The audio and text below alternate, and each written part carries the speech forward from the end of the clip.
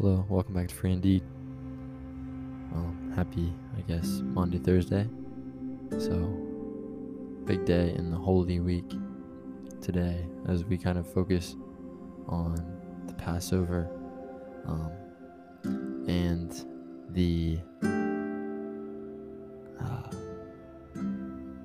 the importance of the sacrificial lamb. We focus on what Jesus is about to do. And I think the story that I most love personally, the one that the most speaks to me about the character of Jesus and the and who he is, even in this time of pain, suffering, and knowing what he's about to go through, is the story of Jesus in the garden, his prayer in the garden. And so, I'm going to be in Mark 14, verse 32 through verse 42. So let's go. Then they came to a place named Gethsemane, and he told his disciples, "Sit here while I pray." He took Peter, James, and John with him, and he began to be deeply distressed and horrified. Then he said to them, "My soul is swallowed up in sorrow, to the point of death. Remain here and stay awake." Then he went a little farther, fell to the ground, and began to pray that if it were possible, the hour might pass from him. And he said, "Abba, Father, all things are possible for you. Take this cup away from me.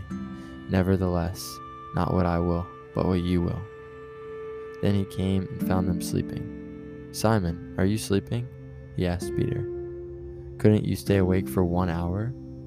Stay awake and pray so that you won't enter into temptation. The spirit is willing, but the flesh is weak." Once again he went away and prayed, saying the same thing. And he came again and found them sleeping, because they could not keep their eyes open. They did not know what to say to him. Then he came for a third time and said to them, "Are you still sleeping and resting? Enough, the time has come. Look, the Son of Man is being betrayed into the hands of sinners. Get up, let's go. See, my betrayer is near." So, just real quick, I think the three things that I want to point out real quick here are just how distressed Jesus is, knowing that this would be fulfilled, and knowing his entire life that it would come to this. But he's never been separated from the Father. He's never been experienced death or the consequence of sin. And so now he'll face that judgment that he never deserved. Second thing that I think is that he says all things are possible for you. He prays in faith that the Lord could take this cup away from him if it was his will. But then he has the humility and the servantness, to say, "Not my will, but yours." And then the third thing that really sticks out to me is when the disciples fall asleep. He says that the spirit is willing, but the flesh is weak. And it just shows how Jesus always sees the best in us. He's always looking for the best. It just shows how compassionate and kind he is. The spirit is willing, but the flesh is weak. Let's pray. God, we thank you for the gift of Jesus. Lord, on this Maundy Thursday, we pray that the sacrifice of the Lamb, the unblemished, perfect man, God, come down and taking human form. Help us to understand and recognize what he did on that cross, how he set us free. By his wounds, we are healed.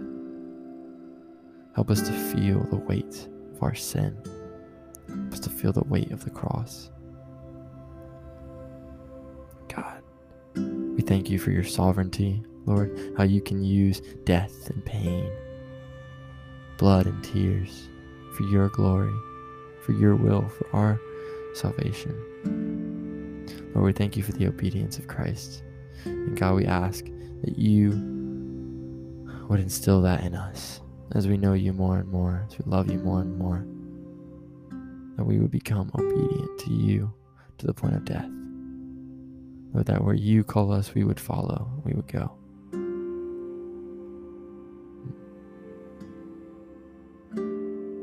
God, I pray that as we conform more to the likeness of your Son, that we would see the best in others, that we would see why, or just that in general, Jesus paid the price of sin for each person, whether they make us mad or we like them or not, to treat them with the love that Christ bestowed upon us.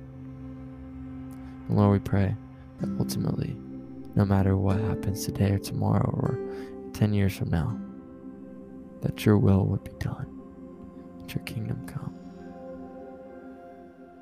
on earth as it is in heaven. In Jesus' name I pray. Amen.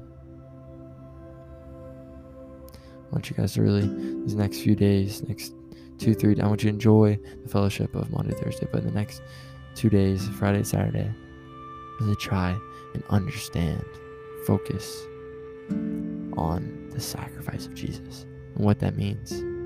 That it's not just, a cross, something that we wear around the neck or something that's hangs outside of a church or whatever else, but it is really the curse that Jesus took on so that we might have life. Understand what he went through for us. And not just physically, but emotionally, spiritually. The sacrifice that he made. Let's never become numb to that. Because he set us free. So let's go be free and show others the freedom that's found in Jesus. Amen and amen.